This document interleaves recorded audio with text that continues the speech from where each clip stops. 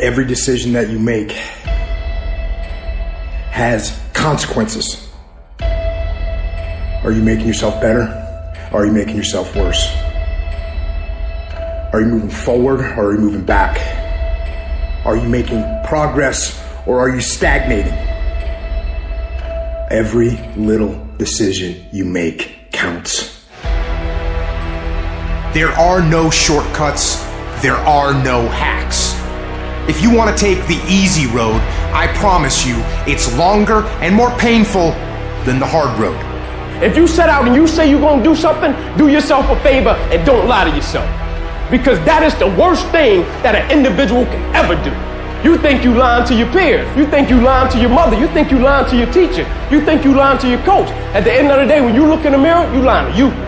In 10 years from now, nobody can do anything for you. That's going to be the life that you created, not anybody else. You make your bed, you got to lay in it. Let other people blame their parents, their boss, or the system. Let weaker people complain that the world isn't fair. You are the leader of your life. Choose the hard path. The path of responsibility, hard work, and sacrifice. The path of discipline, humility, and ownership that ultimately leads to freedom. Make discipline part of your daily life, and your daily life will get better. It's learning to discipline this mind. It's a muscle. The mind is a muscle. Emotion is a muscle. I don't negotiate with myself. Well, maybe I'll do it tomorrow. I'm going to do this. Or let me like 2 more minutes till I'm ready. There's none of that shit with me. For decades, I go, I say, we do. I'm not here to discuss this shit with my mind.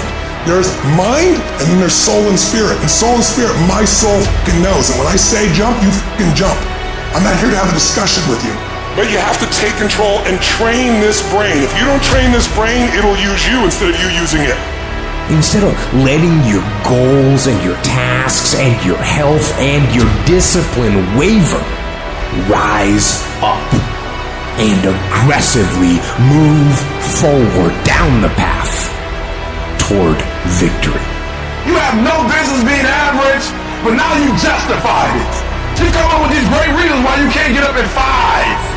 You have these great reasons of why you do everything, why you don't execute, why you don't finish, why you don't follow through, why you say you don't exercise and you do it for about 10 days and you quit. You've got an excuse for why you're average.